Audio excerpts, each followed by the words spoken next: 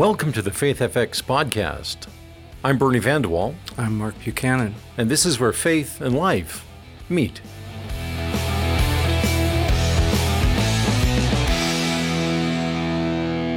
So, Mark, quick question for you. Is there something in your life, and I think everybody sort of has skeletons in their closet, but is there something in your life that you know you're not ashamed of, but you don't sort of like people mentioning or bringing up? Well, I mean, I don't want to mention it or bring it up. Rats, he saw through it. When I was 15 or 16, I broke my nose somewhere around there, and I didn't like my nose. It's got a little bend in it. Do you notice? Anyhow. And I for a while, got into the sense that if only I had a nice upturned nose. Oh, right. Mm-hmm. And so I really wanted a nice upturned nose. So I would watch television in the evening, and I would try to train my nose so I'd press my nose upward while I was watching television. And this became the object of great scorn and humor among my family. And so I can't see why. Yeah, no. And so the next birthday, I got a bunch of pig gifts. And then it got into people's heads that I really like pigs. So for the next, 5-8 years, anybody buy me a gift would buy me a pig gift. I never was into pigs, but I ended up with an enormous collection of every kind of glass pig, metal pig, wood pig, plastic pig. I gave virtually all of that away back in my 20s. So how about you? Okay, so I just on live podcast, live and direct, just confess that. So what about you? Well, the people who knew me when I would be in my late teens would know about this, but it's not something I like to talk about. But for a while, actually, while I was in radio, our radio station had a mascot. That was also the mascot for the local football team. And while I never did it at games, occasionally at promotions, radio station promotions, I would don this giant stinky gopher costume. Gopher costume, a regal animal. Who has a mascot? People from Saskatchewan have a regal beast, the gopher. Isn't that like a vermin to most people? Isn't that like a... Yeah, that may say more about most people than it says about the regal gopher. Okay, I'm sorry. But people go, "Hey, didn't you?" And I'm going, "Yeah." And I think about it. It was not only embarrassing. Sometimes it was painful because little kids would come up and they'd be excited to see you, and then you get the bratty ones, and the bratty ones would think that they just kicked you in the stomach. But actually they kicked you someplace else. And so it was not only painful to remember, it was actually painful to go through. To live through. Yeah. No, I can feel, even at this great distance from the experience, some of the trauma. Oh yeah, it's bleeding. It's probably right on the surface. Yeah, it's pulsating from you. Interesting, because our guest today, I don't think she's embarrassed about this, but she has... early in the program, she talks about something from her past that doesn't really quite align with the work she's doing now. She's a well-known author. She's a pastor of a church in Iowa. But I think you want to listen to Lillian Daniel talk about this time in her past when she was doing something that doesn't normally, it's not normally part of the background training for that kind of work. Right. So in just a moment, we're going to talk to Lillian Daniel about her book, Tired of Apologizing for the Church I Don't Belong to. Today on Faith FX, we have author and pastor Lillian Daniel. Lillian's written 4 books. We're going to particularly talk about one today, but we're going to hear about all of them. She's been on New York Times. She's been on PBS. She's spoken at a number of events across both the U.S., where she lives, and in Canada and throughout the world. But particularly, she is a local church pastor at First Congregational Church in Dubuque. Is that how you say that, Lillian? Dubuque. It's Dubuque. Okay. Dubuque. Yes. Dubuque, Iowa. Dubuque, Iowa. Now, before we get into Bernie, have you been to Dubuque? I've not been to Dubuque, but one of my best friends is an Iowan. Is it Iowan? He's from Iowa. Iowan. Iowan. Okay. See, He's an Iowan. See, you didn't get it. No, I didn't get it You either. watched it too. Yeah. It really is two different languages, I think, you know? But Lillian, I have a question for Bernie. Bernie has a morbid fascination. I have an eccentric fascination. Okay, with graves. Everywhere he goes, he visits graves of famous people. Anybody famous buried in Dubuque, Iowa? I don't know. Is there, Lillian, is there anybody, if I came to Dubuque and I wanted to haunt the grave of somebody. If you're really morbid, Yeah. you should. Dubuque is right on the Mississippi River. Right. And a lot of bodies get thrown in the Mississippi River. So you could just walk up and down the river and kick around a little and, see what you find. And anybody whose grave you can't locate elsewhere are probably there. Sure, right, yeah. Yeah. But actually, Dubuque is a very interesting Catholic town. It's the Archdiocese. Right. And it was founded by all these religious orders. And so there are amazing places. And there's actually a stunningly beautiful graveyard at the BVM monastery where you can go up there and they have this, the nuns' graveyard where it's all very simple, but it's up on this hill. You walk down this pine road and you look out over the Mississippi. It's the most beautiful view in the city because you look to your left and you see the John Deere factory and the city and all of that. And you look to your right and it's as if no human being had ever been on that river. Wow.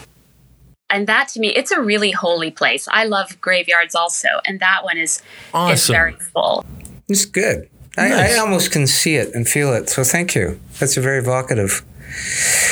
Lillian, I gave a very brief snapshot of your professional background, but you also were a bass player in an all-girl punk band. Is that correct? Not an all-girl punk band. I think that's part of the sexism of the world, that when you hear a woman is in a punk band, you assume it's all girls. So was it a bass player in a punk band? I was. It was called Geek. Okay, we need to hear a bit of that story.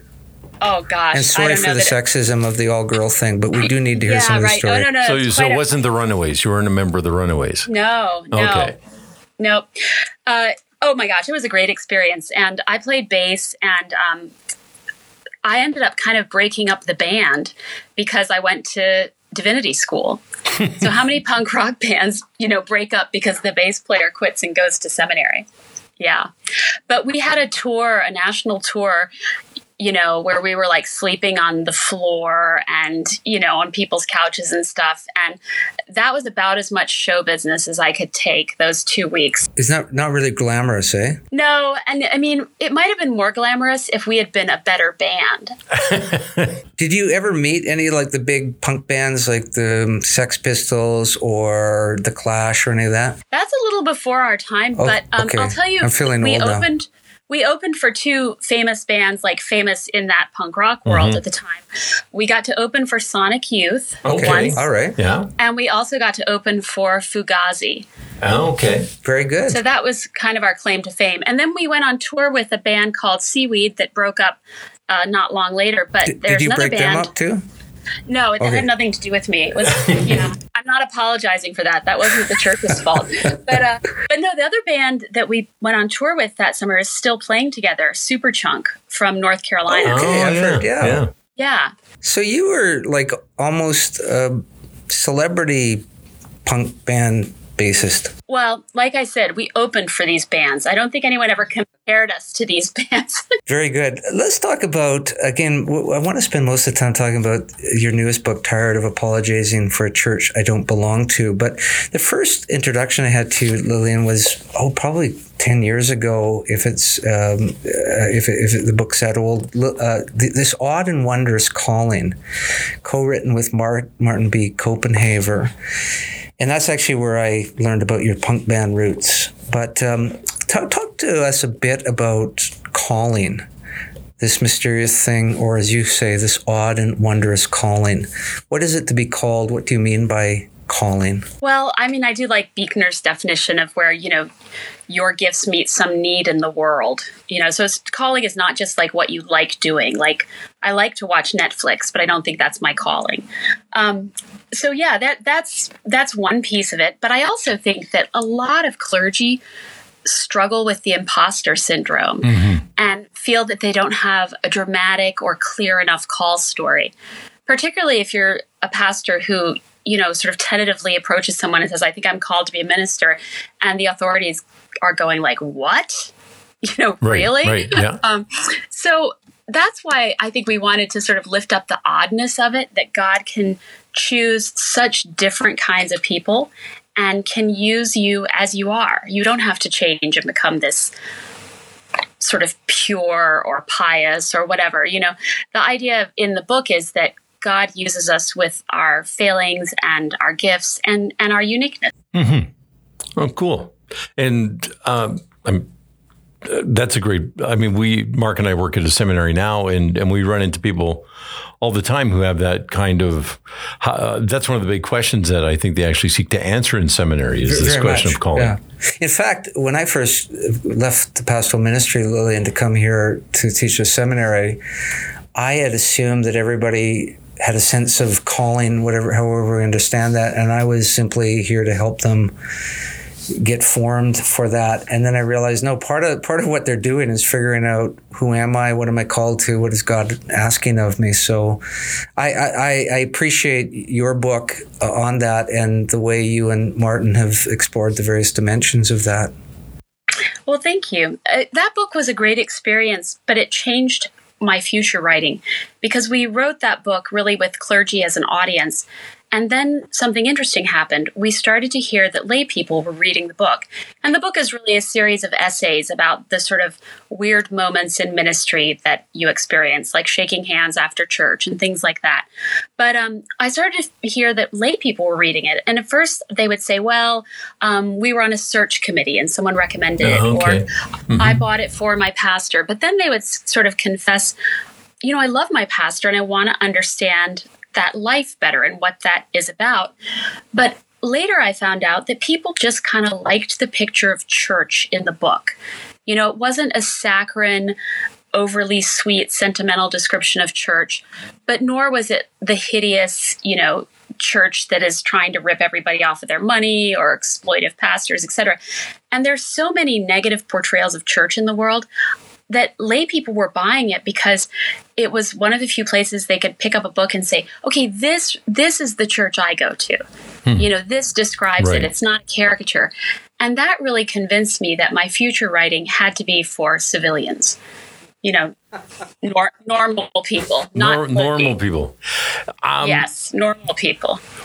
We chatted for a minute about my hobby and your morbid obsession, but that one. And a lot of people have told me I need to make a coffee table book because I actually take pictures of these headstones and stuff, and then maybe do a little biography on these various famous theologians or church people. And I've talked to a number of publishers who all love the idea and all think it should be published by somebody else. But they all uniformly love my working title, which is The Underground Church. Ooh. Yeah. So they all love that. Like, that's good. And sometimes, you shouldn't judge a book by its cover, but sometimes the cover will hook you. And tired of apologizing for a church I don't belong to, that's a provocative title. Yeah. So first it's a really long title because it also has a colon. So it's like tired of apologizing for a church I don't belong to. And then it says religion without ranting, spirituality without stereotypes. Right. So that's a pretty wordy, long title. I mean, basically, like, that's the book. If you can get through the title, you've got the book. It's a pamphlet. But what it's about is, so again, trying to write about the church and talk about the church at a time in history where I think, particularly in North America, the image of the church couldn't be worse, And I think we also live in an age where prejudice against religion has become an acceptable prejudice, and one that's not really noticed by the people who are engaging in it, often because they consider themselves to be highly sensitive, not stereotyping people. But it has become sort of this acceptable prejudice to say things like religion is responsible for all the wars in human history. I can't believe you would be part of one. And it's like, wow, if you talked like that about, say, Chinese people, we would have a word for that. We'd say you were a bigot, Right. But people feel free to sort of make these statements about religion, partly because the reputation of religion is in the toilet. And I found myself earlier in my ministry feeling like my duty was to constantly apologize for the church and sort of beat the critics to it. So if they said, religion's responsible for all the wars in human history, I would say, yeah, I'll raise you one. How about the Salem witch trials, And I'm really sorry about the Spanish Inquisition and, the Crusades. And I sort of thought if I show how sensitive I am to all this, by my sensitivity, they'll somehow want to join this church that I was, open to insulting myself. Mm-hmm. And ultimately, I think that's not served Christianity well, because some branches of the Christian family are very vocal about describing what they think Christianity is and how great it is. And they have gotten, I think, a disproportionate amount of the airtime, and which is part of why I think the reputation of Christianity is so bad right now. And on the other side, more reasonable, sort of open-minded Christian people couldn't say anything positive. We just sort of fell over ourselves apologizing. Lillian, let's dive into a couple of chapters on this. You have a chapter on the nuns. And if you say what that is, and then you break that out into four specific areas, who are the nuns? What are the nuns? Are you talking about the ladies up in the cemetery? Yes. Yeah, not those nuns. Not those nuns. Not NUN, but NONES. So there's been some surveys recently about the number of people who check off when they're asked what their religion is. They check off none as their option, no religion. And that number is growing. It was 1 in 5 people. Now it's more than that. And if you're under the age of 30, it's 1 in 3 are checking that off in North America. So those are the nuns. And I feel that in many cases, churches that are the kind of churches that I speak at, various denominations, but, in this sort of moment in history, they have a perception of who the nun is. The nun is the person who's angry and left the church, right? And as I got more into writing about this and thinking about why people go to church or don't go to church, I came to believe that there's 4 types of nuns. And my theory is obviously correct because all 4 types begin with the same letter. Oh, so that proves clearly scientifically like I'm onto something.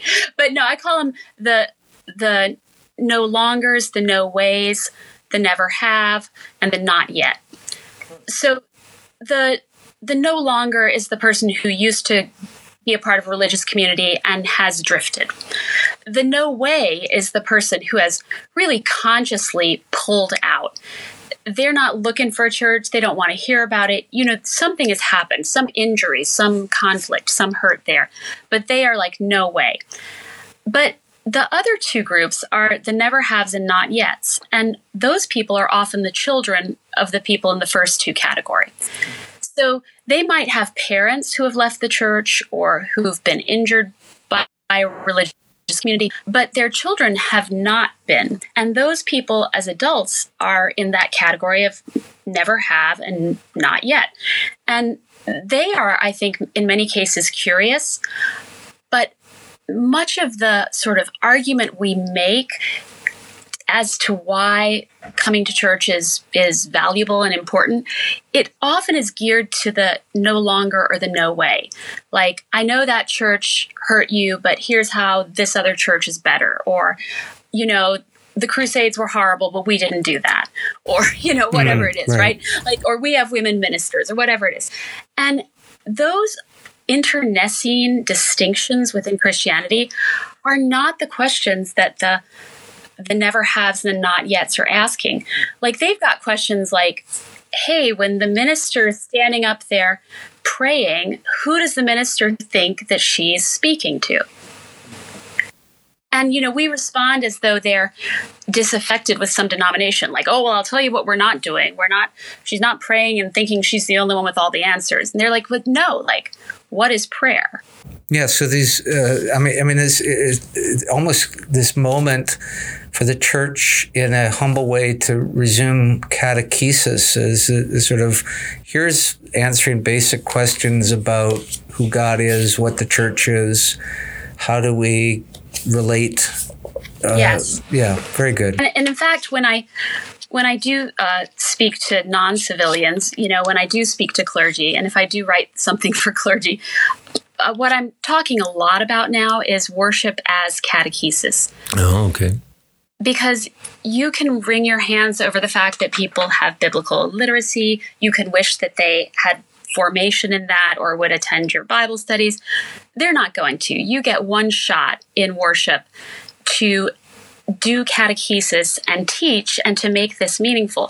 And so the pressure on worship has never been greater, but that's historically what liturgy was. It was teaching. It was catechesis. So I think we have to sort of return to that and not presume and not whine about the fact that nobody shows up on Wednesday night for whatever program we're offering.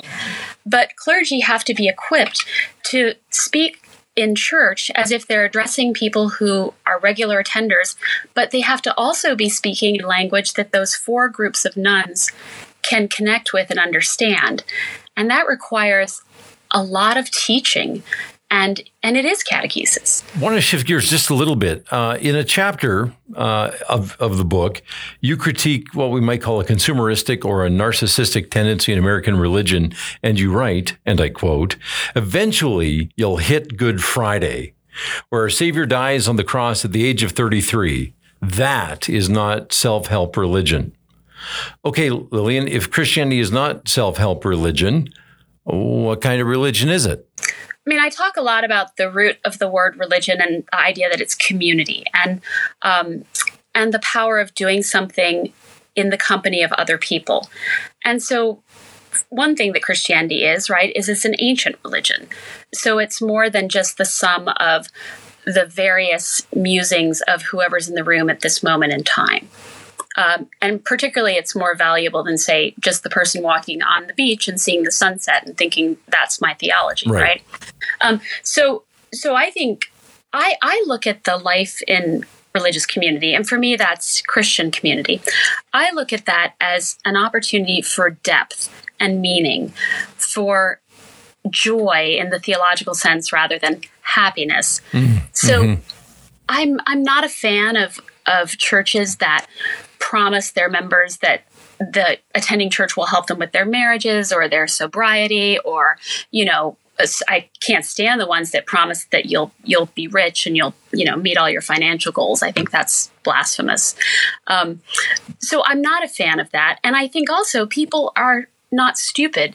Even if you try to say that, they're going to get to Good Friday and notice that, their hero dies on the cross. Like, this is not a success-oriented project. It's a meaning-oriented project. It's service. It's humbling. It's profound. If our listeners wanted to find out more about you, your book, your ministry, where would they go? Oh, I have a website, lilliandaniel.com. And although these days everybody follows Facebook pages, and obviously I have that. And I do writing there and on Christian Century magazine and the books. But best thing is just to read the books. All the good stuff's in the books. I got nothing. Cool. I got nothing to add. No, I love writing, but it's always interesting to me that people will say, like, well, tell us what the book's about, or come speak about the book. I'm like, that's why I wrote the book. You know, I'm in Iowa. Like, yeah, you're a good writer. I appreciate your writing. Thank you. I enjoy it. I love being in conversation with people, and my books tend to grow out of each other. So this Tired of Apologizing book grew out of a book I wrote before that was called When Spiritual But Not Religious Is Not Enough. And I got a lot of reaction to that book. People were irritated by it. People appreciated it. And I heard from a lot of people in the spiritual but not religious category. And that really prompted me to dig deeper into that category of nuns and produce this next book, which was in some ways responding to people who had read the spiritual but not religious book. Lillian, you're going to be in Calgary in May. We're broadcasting here from Calgary at an event speaking. Can you say a bit about that event and how people can get more information about it? Yeah, I'm really excited to be there. It's being sponsored by the Grace Presbyterian Church, and I'll be there on Sunday morning, but there's also Friday and Saturday events, all of which are open to the public. And I'm talking about some of my material around the nuns or the spiritual but not religious in Canadian contexts. It's, in a sense, seems to hit home even more in Canada. Last summer, I was in Vancouver, and I was with the Anglicans and doing a workshop out there on this. And Vancouver is a lot like, the West Coast in the States too, where it really is so much more secular than most of, say, Iowa, where I am now. And I found that people are really interested in understanding why people do and don't go to church. And it's a different kind of curiosity. I think denominations and some of the generations that saw the great sort of exodus from church, there's a lot of interest as in hand-wringing and blaming and how do we fix it and how do we steal from each other and who's growing and, maybe we should get a praise band and maybe we should be a mega church and, whatever. But it's kind of like a race to the bottom. And I think there's a new interest now of people saying, what would it mean if these people do come into our communities and bring their questions and curiosity? And I think it's the hope for the church. I think answering the questions of the never haves and the not yets forces us to go deeper in our faith and stop, taking pot shots at other members of the extended Christian family and trying to claim superiority, which, is not a good evangelism strategy because it makes you look like jerks. Awesome. Well, Lillian, thank you for joining us today. It was great to have you. I look forward to hopefully meeting you at this event. And that's going to be it for another edition of Faith Effects. Looking for a collection of resources to help your church or ministry succeed?